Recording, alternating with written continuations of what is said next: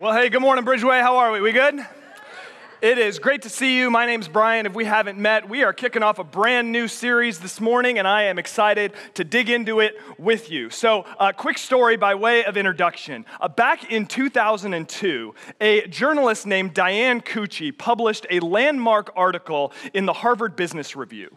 And in that article, she told a story about a colleague of hers from earlier in her career named Klaus. They had worked together at a magazine. And at the time that they worked together, Klaus was in his mid-50s, and he was known for being the quintessential newsman. And he had a great reputation for cranking out high-quality stories at an amazing clip. He was just the right mix of, he was curious, but a little bit cynical, and he was funny, and had a good sense of humor, and was just a great colleague. Everybody loved Klaus. He was a great person to work with and a great reporter. But for those that knew him well, they knew that Klaus wasn't just a great reporter. He was also a survivor.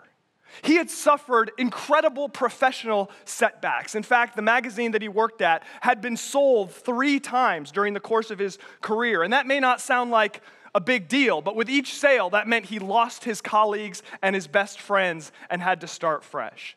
His personal life was worse. He suffered all sorts of tragedy. 2 of his children succumbed to incurable illnesses, and a third was killed in a traffic accident. And yet there he was, in his mid-50s, having put in a lot of years in his career, still working hard, still cranking out great stories, still walking around the newsroom, still mentoring young reporters, still talking about novels that he was writing, still looking forward to the future with hope and optimism and expectation. And after telling Klaus's story, Cucci asks this very poignant question. Why do some people suffer setbacks and do not falter? That's a good question, isn't it? Why do some people suffer setbacks and do not falter? To put differently, why is it that 2 people can have sort of somewhat similar negative experiences? And one person is maybe bummed out for a little while, but then they're able to recover and bounce back and continue on with their life, whereas one other person begins to spiral and they never seem to recover. See, these sorts of questions relate to this idea of resilience. And in fact, Cucci's article is called How Resilience Works. And in the article, she calls resilience one of the great puzzles of human nature. Resilience is the ability to bounce back after a setback, to press through in the face of adversity. Or to put differently, a resilient object is an object that when it is crushed down can regain its form. That's resilience. I find the definition given by the American Psychological Association to be helpful. They say resilience is the process of adapting well in the face of adversity, trauma, tragedy, threats, or significant sources of stress, such as family and relationship problems, serious health problems, or workplace and financial stressors. It means bouncing back from difficult experiences. And listen, here are some things that I know about you even if I don't know you. I know that you have had difficult experiences in your life. Whoa, how did he know? I also know that you will have difficult experiences in your future. I know, now I'm just like reading your mail. How do I do it? Right. But I also know that you do not want to let those experiences crush you, right? You want to be able to bounce back from those experiences. I've talked to a lot of people in my life as a pastor. I've never had somebody come to me and say, Pastor, you got to help me. One of my goals is I want to become the sort of person who just absolutely melts in the face of any sort of setback or trial. Nobody says that. But too often we end up living that way, don't we? But we want to be resilient people. I want to be resilient. I want my kids to be resilient. I want you all to be resilient. I want us to be a resilient church. I want us to be people who know how to bounce back from tough times. More than that, I believe God has built us to be resilient. So something you should know about me is that I really, really like to eat burritos. And in order to minimize the negative effects of my burrito eating, I am also a runner. And I've been running for a long time, and about 5 years ago, I'm out for a run. It's late in the evening, and I'm mid-stride, and as I'm mid-stride, I spot every runner's worst nightmare, a small pine cone. And I know my foot is aiming right for it. Not good.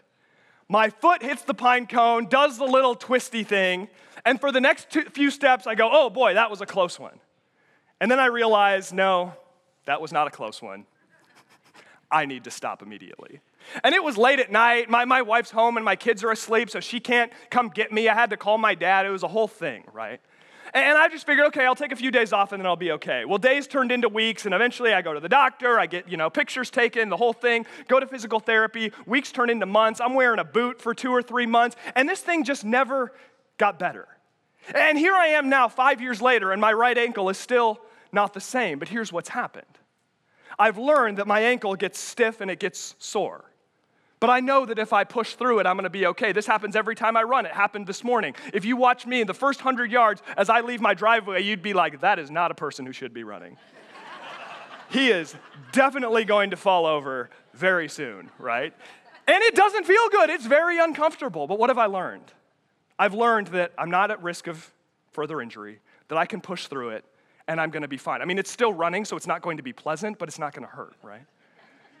See, I want us to be those types of people who can push through the difficulty. I mean, and sure, you could say, well, wait a second. If you actually could cause injury, then you'd want to stop. Yeah, resilience doesn't mean we press forward in the face of everything, but it means we overcome obstacles. Or to give you an example from a hobby of mine that I actually like, I coach my kids' soccer team. And early this year, I don't know, just one of our first couple of practices, just this idea came to my mind, and it's become sort of this like mantra for our team at the start of every practice. At the start of every practice, we get the kids together, check in, hey, how's everyone doing? And I say the exact same thing to them. I say, all right, guys, today we're going to work hard, and we're going to work hard for 2 reasons. Number one, you play the way that you practice. So you cannot expect to just have kind of mess around during practice and then play well on Saturdays. And I said, number 2, when you work hard at something, you give yourself the best chance to be successful. And here we are 8-9 weeks into the season, and the kids practically have these statements memorized. They repeat them back to me. They're probably sick of hearing them, but I repeat them anyway, because I hope that long after they've forgotten the scores of all our games, they remember those 2 points, especially that when you work hard at something, you give yourself the best chance to be successsul. And I told them the other day, I said, as we started practice, I said, guys, let me ask you something. I said, is winning soccer, they're 10 years old, is winning soccer games really, really important? And of course, they all go, yeah! And listen, I'm a competitive guy. I love to win and I hate to lose. But I said to them, actually, guys, you know what? I want to win. But it's actually not that important. Like at the end of the day, we want to play hard, we want to do our best, but it's not that important. But I asked them this, I said, hey, is it really important to work hard and do your best in school? And they're less enthusiastic. Yeah. Is it really important to be a good son to your parents and a good brother to your siblings, to work hard at that? Yeah. Do you think it's really important? I'm an adult. The rest of the coaches, we're adults. Is it important to work hard at your job and do the best you can? Yeah. And I said, so why do we work hard on the soccer field? Why do we press through in the face of adversity? Because there are other things you're going to do in your life that are more important. What am I trying to do? I'm trying to train these young people in resilience, right? To work hard at things that are just sort of hobbies so you can work hard at things that matter. And it seems like talk of resilience is everywhere in our world today. I do a lot of reading about children's ministry and youth ministry because I work with those departments here at the church. And there's all this talk about building resilient disciples. How do we build young people that can follow Jesus into adulthood? And that's obviously super important. And it seems like every time I go on the internet, I'm finding articles, 3 things that resilient people do, 3 things resilient people don't do, how to be resilient on Thursdays. And it's the internet. There's all sorts of stuff out there. And then and I should preface this by saying, I am what you would call a playoff baseball fan. Really more like a playoff baseball observer, meaning I only pay attention during the playoffs. But I'm on the San Francisco Giants email list from going to a game a couple of years ago, and I opened up an email from them the other day, and what's their big theme for the 2021 postseason? Resilience, right? And they have a chance to practice resilience tomorrow after yesterday's result. But anyway, resilience is everywhere. There's lots of talk about it, and for good reason. For good reason. I probably don't need to sell you on the benefits of resilience, but they are very real. The Harvard Medical School says that resilience is associated with longevity, with lower rates of depression, and with greater satisfaction in life. So all that you'll get from developing resilience is you'll be more likely to live longer, less likely to be depressed, and more likely to be satisfied with your life. Other than that, it's not that great.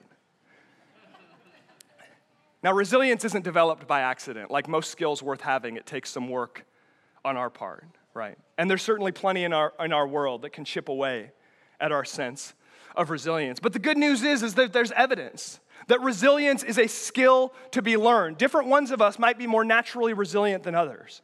But that is a muscle that you and I can build, and I believe that it is a muscle that our Heavenly Father who loves us desires for us to build. To go back to Cucci's article one more time, she said that she studied all sorts of different theories of resilience. And all of these different theories showed that resilient people tend to have three things in common. Number one, that they have a firm grasp on reality. To put it in her words, they have a staunch acceptance of reality. Then number two, they have a deep belief, often buttressed by strongly held values, that life is meaningful. And then number three, they have an uncanny ability to improvise. So staunch acceptance of reality, a belief that life is meaningful, and an uncanny ability to improvise. And because all of that is true, I believe that if you are a follower of Jesus in this room today, that you are uniquely situated to become a person of resilience. In fact, let's just take a minute, go through all of those qualities and filter them through the lens of our faith. So first, a staunch acceptance of reality. I think, let's just be honest here, I think there are a lot of reasons why a lot of us struggle to truly accept reality. Sometimes reality is scary. So sometimes reality doesn't paint us or people we love in a positive light. Or there are certainly segments of our society where just being willing to tell the objective truth will get you branded as disloyal, or you'll be called names or something like that. But as followers of Jesus, we can be people with a radical commitment to truth-telling. We do not need to be afraid of the truth because God's grace is sufficient for us. Right? We do not need to be afraid of the truth because God's grace is sufficient for us. We need not live in denial because, please hear me on this, God does not live in the pretend. God lives in the real. Okay? God does not live in the pretend. God lives in the real. Right? He is with us in our current reality. So we do not need to give in to cynical pessimism or naive optimism. Rather, we can live with a sense of spirit-led, optimistic realism. And if you've never heard of that before, it's because I just made it up. But spirit-led, optimistic realism. We can face reality knowing that the Holy Spirit is present and at work. And research suggests that most of us, when we slip into denial or we just aren't willing to accept reality, we do that as a coping mechanism, don't we? And when it comes, but facing reality without sort of blinking, facing reality and just accepting it as it is, that can be difficult and draining work. But we have the Spirit of the living God with us so we can do it. When we continue to engage deception, it keeps us trapped, but the truth sets us free. Isn't that right? So second, we have a deep belief buttressed by strongly held values that life is meaningful. Yes, isn't that true? Isn't that true? When it comes to human beings, we don't believe in accidents. We believe that life is precious from womb to tomb. We believe that every person is made in the image of God. We believe, as the psalmist says, that the earth is the Lord's and everything in it. We believe, as the forefathers of our faith said in the Westminster Confession, what is the chief end of human beings? To know God and to enjoy Him forever. See, we are not left like so many scrambling to find meaning in this life. Meaning in this life is given to us by God. It is given to us by God. And some of the greatest stories of resilience in human history are from people who had a staunch acceptance of reality and then believed that life is meaningful. I think about Viktor Frankl and his amazing book, Man's Search for Meaning, written after he survived the horrors of living in a concentration camp during the Holocaust. And in that book, he talks about how he was able to find meaning. And he says that we must never forget that we may find meaning in life even when confronted with a hopeless situation. And he talks about in the book about how part of how he survived wasn't by being just super optimistic all the time, but it was by choosing to find meaning in a seemingly hopeless situation. And we can do that because God is with us. And then third, the ability to improvise or sort of to make do with what we've got. If we believe God is present and at work, that means we can remain creative and open-minded and prepared to face whatever challenges come our way with a mix of grit and enthusiasm and spirit-led, optimistic realism. So for the next 9 weeks, we're going to do some resilience training together so that we can be resilient people for the glory of God. I believe this from the core of my being, that in the world we are living in, resilience is not a luxury, it is a necessity. It is a necessity. And our guide for our training is going to be one of Jesus' best friends, the Apostle Peter. We're going to be studying the book of 1 Peter, which is found near the end of your Bible and was written just a few short decades after Jesus' death and resurrection. And we're going to be going through the book line by line. So if the sermon up to this point has felt more like a low-quality TED Talk, don't worry. We're going to open up the scriptures and get into God's word, and that's what we're going to be doing the rest of the series. So actually, if you have a Bible or a Bible-equipped mobile device, I want to invite you to open to 1 Peter chapter 1. If you're using the Bibles underneath the seat in front of you, you'll want to look for page 1014. 1014.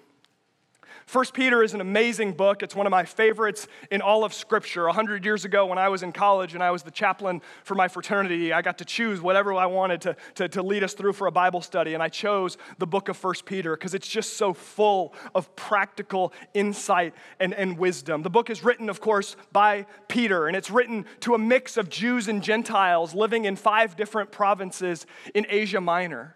These people were trying to figure out how to follow Jesus in a pre-Christian world. In other words, a world where Christianity was not a dominant social influence. And as we come to this letter, nearly 2,000 years after it was written, we're kind of living on the other side of the coin. Most people who study sort of sociology and religion say that the Western world, North America and Europe, is what we would call post-Christian. Meaning that the influence from a society-wide level of Christianity is waning. And that is not entirely a bad thing, but it is not entirely a good thing. But what it means is that we're left asking the question, what does it look like to faithfully follow Jesus in the midst of a world where Christianity's influence is waning? What does it look like to follow Jesus in a world where identifying as a Christian doesn't carry a social benefit, but indeed it might carry a social cost? And 1 Peter addresses questions of Christian identity and how to engage a hostile world while keeping your character intact. There's all sorts of references to persevering under trials. It talks about the goodness and holiness of God and how to live in response. And it's written to a group of people who they weren't facing government-level persecution, but there was all sorts of social tension that they were facing. Again, Christianity was not a popular worldview at that time. They faced all sorts of trials and criticism. So as we continue to find our way in a post-Christian world, now 2,000 years later and on the other side of the world, I believe there is no shortage of divinely inspired wisdom for us to find in this letter. So, 9-part series through the book of 1 Peter. The series is called Resilient. And as we progress through the series, we hope you'll be here on the weekends, but we also want to be able to equip you during the week. So one thing we're doing is you can text the word Peter to, the number's going to be up on the screen here, but it's 855-475-8095. And what we're going to do is on Mondays, Wednesdays, and Fridays, we'll text you some scripture passages to read, some quotes about resilience, some quotes about kind of the topic we talked about that weekend, maybe some links to articles, just different resources so that you can be thinking about resilience and growing in your resilience here even during the week. We did something like this during our series through the book of Daniel this summer and had almost 1,000 people participating. So it'd be really awesome to see that again. So I would invite you to go ahead and text Peter to that number.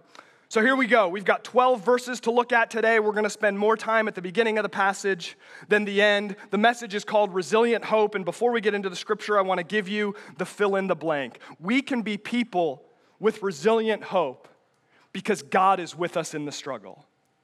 That's your fill in. God is with us in the struggle. We can have hope, a confident expectation in a bright future because God is with us in the struggle.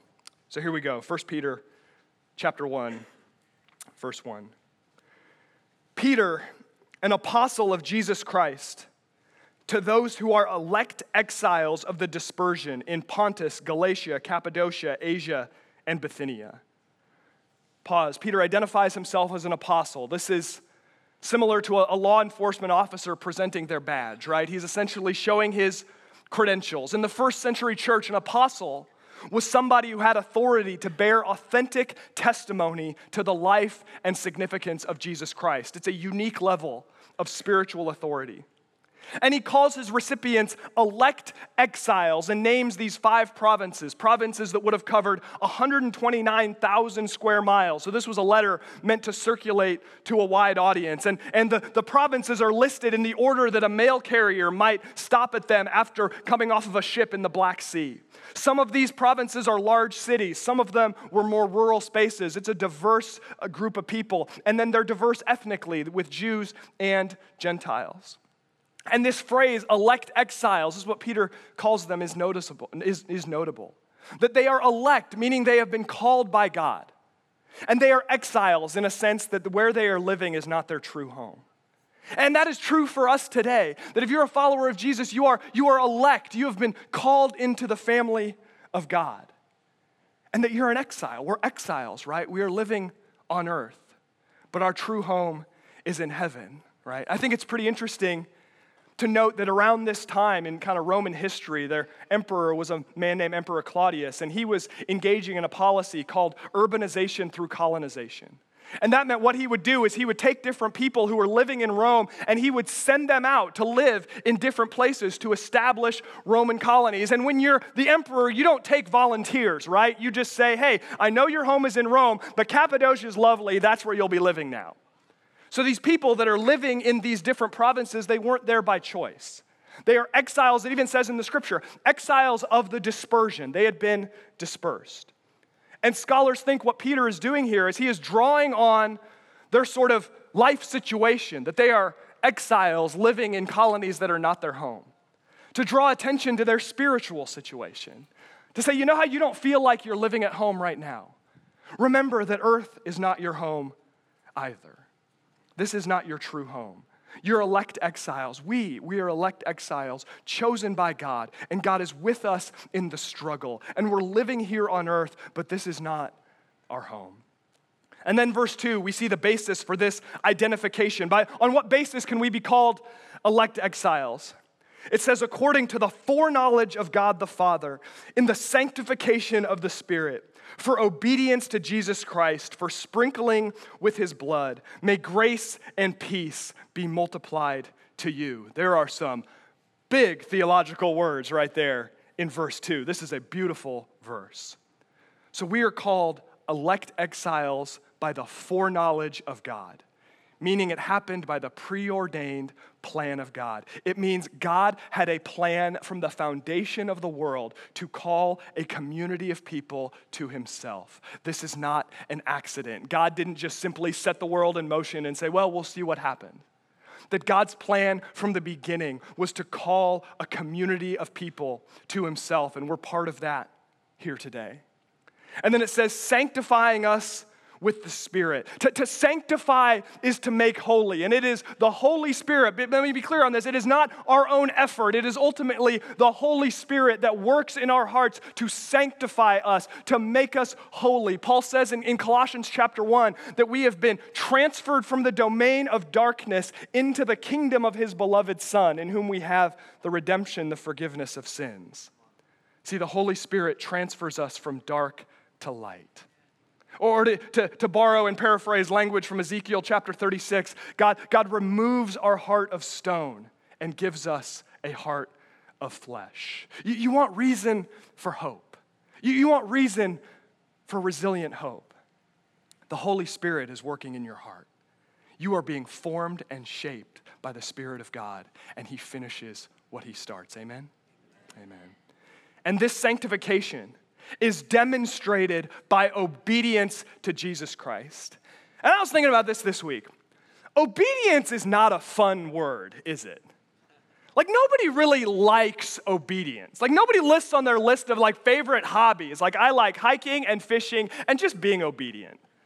No, you don't, right? Like, we might be obedient because we have to, or we might be obedient because we don't want to rock the boat, or maybe we're rule followers by nature. But I don't know what got you up this morning, but like, it was not a desire to be obedient to somebody else, right? Like, nobody's really fired up about obedience.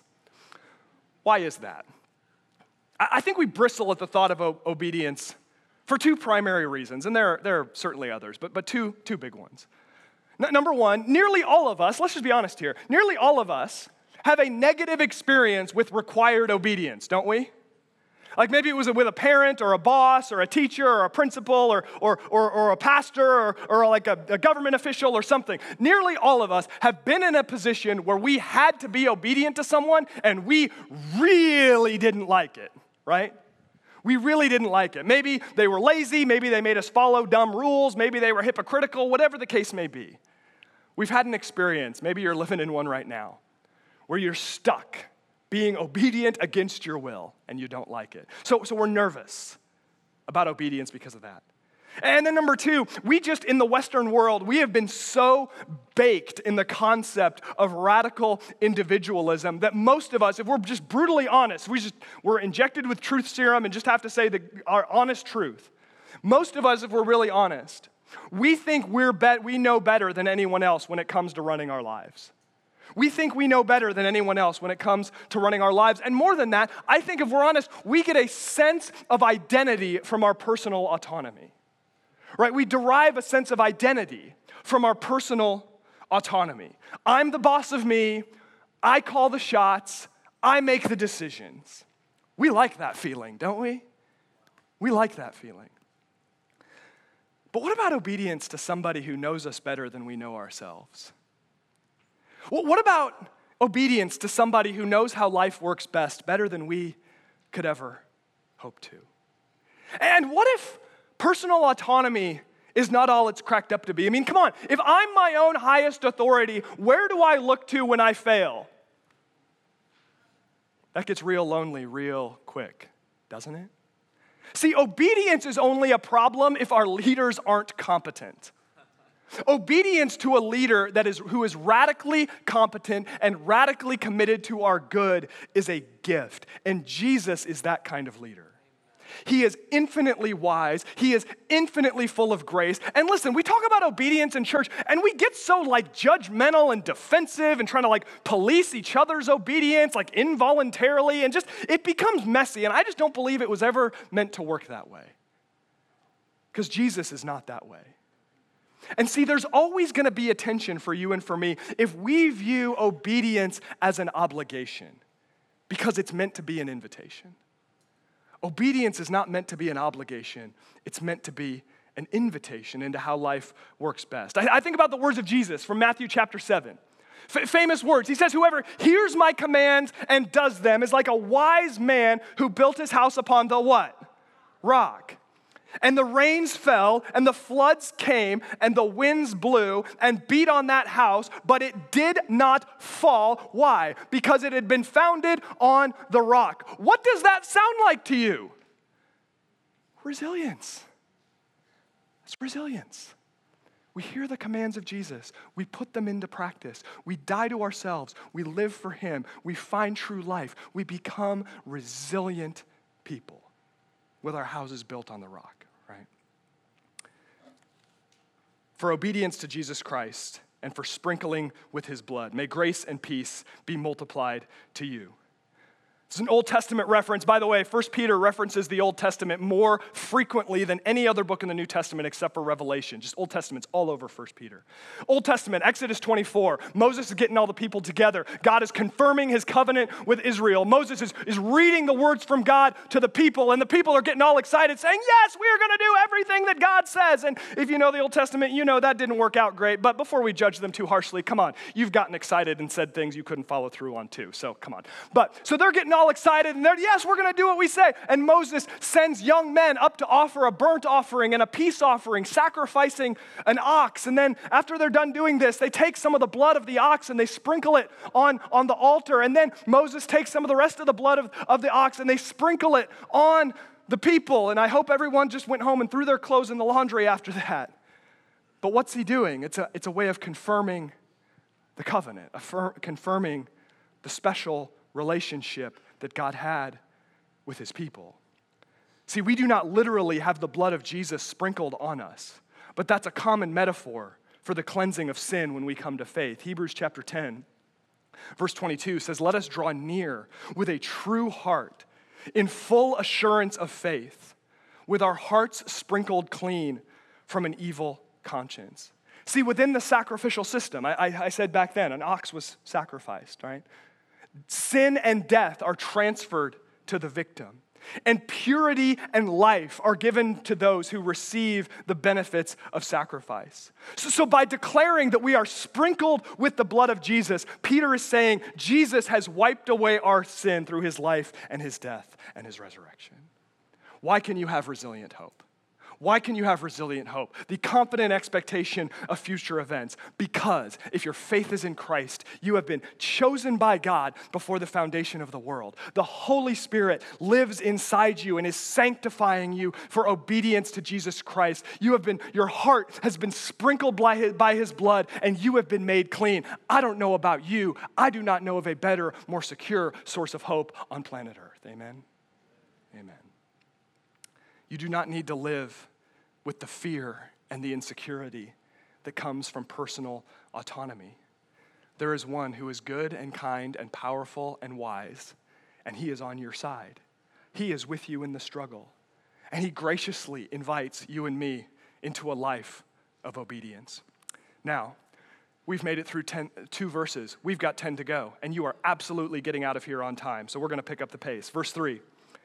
"Blessed be the God and Father of our Lord Jesus Christ. According to his great mercy, he has caused us to be born again to a living hope," there's our word, "through the resurrection of Jesus Christ from the dead." Why has God called us to be born again? Because we are awesome. No. Because of his great mercy. It is not because you're awesome. It is certainly not because I am awesome, because I am not. But God is merciful. When you have your act together and life is going exactly as you planned, God is merciful towards you. When everything is falling apart, you don't know if you can face the day, you're disappointed in yourself, you failed to live up to your own values, God is merciful to you. God, I don't know who needs to hear that this morning. God has mercy for you, right? And I want to point out something else here. He uses the phrase, "to our Lord Jesus Christ." And it's that very statement that lied at the heart of so much of the tension that the recipients of this letters were feeling and were facing. Why? Because if Jesus is Lord, it means that Caesar isn't. And if Jesus is Lord, that means you're not going to worship the various Greek and Roman deities that had followers in these different colonies, right? And listen, we live in a world today where we don't often use the language of false gods. And we don't often use the language of false worship, but let's be very clear. Our world is flush with secular religions that are seeking a religious level of devotion from us. And I don't say that to be all fear-mongery. I say that because I want to be clear-eyed about the reality we are living in, right? False worship is everywhere, even if we don't use those words. And I believe it is just as countercultural today to say that Jesus is Lord and therefore these secular religions do not have that authority over me. It is just as radical to say Jesus is Lord today as it would have been back then. So you're born again to a living hope through Jesus, to an inheritance that is imperishable, undefiled, and unfading, kept in heaven for you, who by God's power are being guarded through faith for a salvation ready to be revealed in the last time. Remember, Peter's recipients are suffering all sorts of social stigmas. Many had been branded by outcasts by their families, and they'd lost family over their faith in Jesus. And with that, they'd lost their familial inheritance. And Peter is saying, listen, I know you may have lost something because you followed Jesus, but what have you gained? You have gained an inheritance that is imperishable, undefiled, and unfading. And it's not something that's gathering dust in a bank or a storage unit. It is kept in heaven for you. This is the best kind of inheritance you can imagine. It is imperishable, meaning it is free from death and decay. It is undefiled, meaning it is free from moral impurity. And it is unfading, meaning it is not subject to the ravages of time. Listen, I don't know who your granddaddy is, but he ain't leaving you an inheritance like that. Imperishable, undefiled, unfailing. See, resilient people know the hope of heaven and the inheritance that awaits us. But see, they don't give in to escapism where they just say, we're just biding our time now before we go to heaven. But because of the inheritance that awaits us, that motivates us to live fully present today, it helps us understand that eternal life in the kingdom of God, begins now because God is with us in the struggle and He infuses every moment, every interaction, every day at work, every hour engaging in recreation, every time in church. He infuses everything with meaning and significance. Verse 6. In this hope, you rejoice, though now for a little while, if necessary, you have been grieved by various trials, so that the tested genuineness of your faith, more precious than gold that perishes though it is tested by fire, may be found to result in praise and glory and honor at the revelation of Jesus Christ. See, this is hope that is resilient in the face of trials. And think about it. What is a trial? A trial is a test of strength, isn't it? When I think of trial, my mind goes to the pharmaceutical industry, and you talk about clinical trials, right? What's a clinical trial? It's a test of the medication to see, does it have efficacy when subject to the rigors of actually trying to heal disease in a human body, right? It's testing its strength. Or I don't know, over the years I've watched all sorts of documentaries and movies about the space race from the 60s. And what did they do? They ran all sorts of trials to test if the rockets and the capsules and everything else could hold up to the rigors of a launch and exiting the atmosphere and everything else, right? All sorts of trials, because a trial tests something's strength, doesn't it? And Peter says that trials are very real. And he says they are so severe that they may cause grief. I look at this text and it's easy to kind of slide by the word, okay, well, grieved by various trials. Grief is not something we slide by, is it? Grief is serious.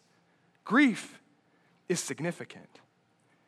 Peter says you might be facing trials that are so severe they're causing grief. Remember, resilient people accept reality. And there could be all this pressure sometimes, I feel like, in church world, like we're facing something really terrible and we're supposed to pretend that it's not that terrible. Like, no. Like, sometimes you just need to name it. Like, this is terrible. We accept reality. But look at the analogy that he uses. Trials refine us like heat refines gold. This is imagery found throughout the Old Testament. What happens when gold is subject to heat? The impurities rise to the surface so the goldsmith can scrape away the impurities. And what are you left with? A more pure piece of gold. And Peter says that trials can function in the same way. When we are resilient in clinging to our hope and clinging to our faith in the midst of trials and even in the midst of grief, it even purifies us and brings honor to our Lord. What else do resilient people do? They believe that life is meaningful. So we can, at the same time, we don't have to choose between these two things. We can have a staunch acceptance of reality. I don't know what you're going through today, but some of us are going through things that are grievous, that are very difficult, and we can name them as such without the need to gloss over them. And then at the same time, we can say, but I believe that God is present and at work. I believe that God can redeem anything, and through this grievous trial, God can refine me to raise impurities to the surface and scrape them away so God can redeem even this. That is resilient hope in the face of trials. Amen. Verse 8. Though you have not seen him, you love him. Though you do not now see him, you believe in him and rejoice with joy that is inexpressible and filled with glory, obtaining the outcome of your faith, the salvation of your souls. This is the essence of Christian faith, isn't it? We do not see Jesus physically. Peter had a time in his life when he did. He walked with Jesus for years, and he even saw him when he had resurrected, right? But the first recipients of this letter didn't have that experience. We haven't had that experience, right? But we have God's word. We read the stories. We believe in him. We know Jesus personally by reading his word and through prayer and through community, and we trust in his promises. We believe that what he said is true. And what does that give us? It gives us joy. Even, and I love this language, joy that is inexpressible and filled with glory. And then the outcome of our faith is the salvation of our souls. And I love that for Peter, salvation is holistic. That for him, salvation means deliverance from earthly trials. But then it also means eternal salvation at the end when God makes all things new and we are reunited with him for eternity. Salvation of our souls. Let's continue. Concerning this salvation, verse 10, the prophets who prophesied about the grace that was to be yours searched and inquired carefully, inquiring what person or time the Spirit of Christ in them was indicating when he predicted the sufferings of Christ and the subsequent glories. This salvation, the suffering of Christ, of God's Messiah on our behalf, is the subject of prophecy throughout the Old Testament. Passages like Psalm 22 and Isaiah 53 come to mind. Peter is reminding his readers, as he reminds us today, that we're part of a great tradition that began centuries ago with the Old Testament prophets who in some cases did not know the events about which they wrote. They searched and they inquired carefully. They wanted to know, when is this Christ going to come? Much like you and I living today, we want to know, when is Jesus going to return and make all things new? In the same manner, the prophets of old wanted to know, when is God's Messiah going to come? And it says that the Spirit of God inspired their writings. But if you know your Bible, you know that the Old Testament prophets went to their graves with their prophecies as yet unfulfilled, right? They didn't get to see the fulfillment of these promises in their lifetime. It goes on. It was revealed to them that they were serving not themselves, but you in the things that have now been announced to you through those who preached the good news to you by the Holy Spirit sent from heaven, things into which angels long to look. It says God reveals, and by the way, if this last couple verses feel like kind of a hard left turn, it's because they are, but we're just going to go with it. God revealed to Old Testament prophets that they weren't writing for themselves. They were writing for future generations, and we're a part of that.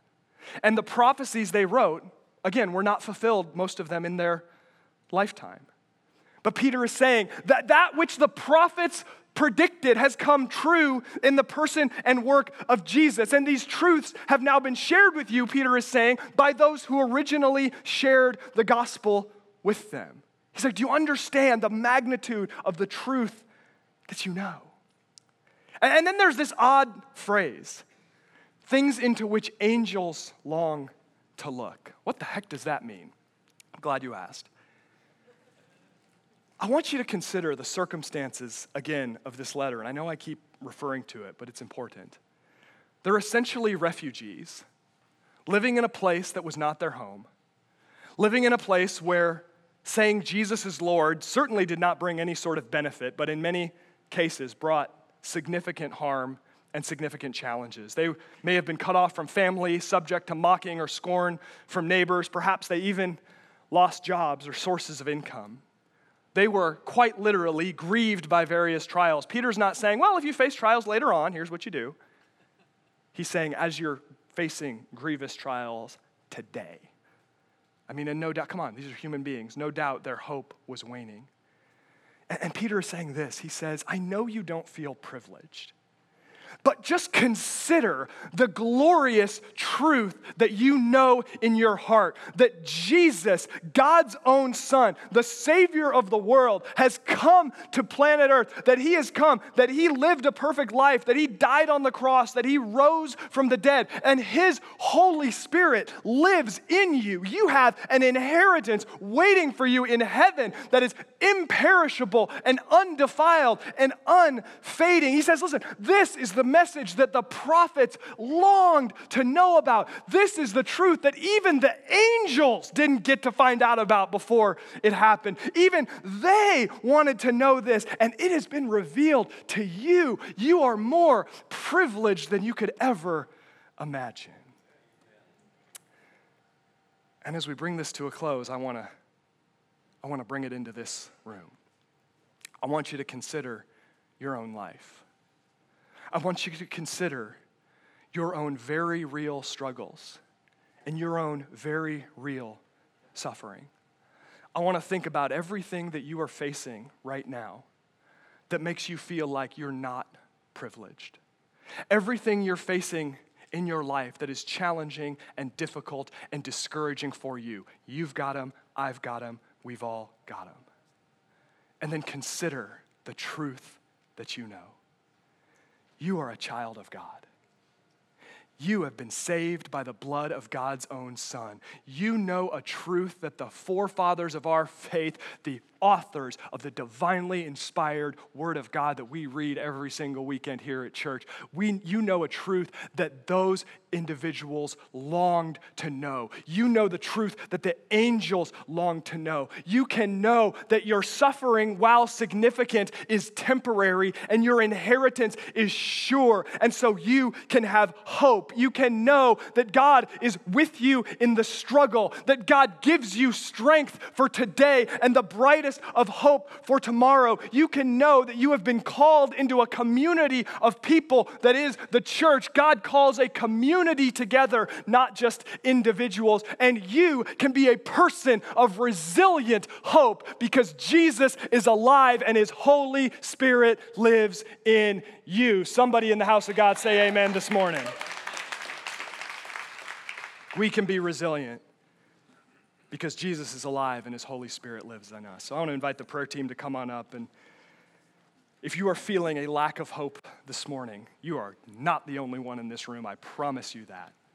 I would love to invite you to come up for prayer after the service, and we got men and women who'd love to pray for you. If you are facing trials that are causing grief, you are not the only one, and we would love to be able to pray for you. If you've got something else going on that has nothing to do with anything we talked about, still, come on up. Don't leave here without getting prayer. You're in the house of God, and this is a place where men and women are hoping that you'll come and give them the privilege of praying for you. So let me pray just a blessing over us, and we'll be dismissed. God, we thank you for this morning. Thank you for your word, that it is inspired by you, and it is profitable for us. We thank you for the opportunity to study this book of 1 Peter. Thank you that you desire for us to be resilient people. And I pray over the course of these next 9 weeks that we would be transformed by your Spirit and by your word, that we would live with Holy Spirit-led optimism, realistic optimism, to be resilient in the face of the struggles that are going to come our way. God, we thank you that you are with us in the struggle. No matter what, you are with us in the struggle. So God, we open ourselves before you this morning to say, Holy Spirit, continue your sanctifying work in us. We open ourselves to you this morning to say whatever there is in us that thinks that personal autonomy is better than obedience to you, God, would you clear that away so that we might be enthusiastically responsive to your invitation to obedience. And God, ultimately, we want to be resilient people, not simply for our own benefit, but so that we can be a blessing and the best version of ourselves to our loved ones, to the community outside of this place that desperately needs the resilient hope that you offer. So we love you, God. Be glorified in us as we seek to become resilient people. We pray all these things in Jesus' name. And all of God's people said, amen.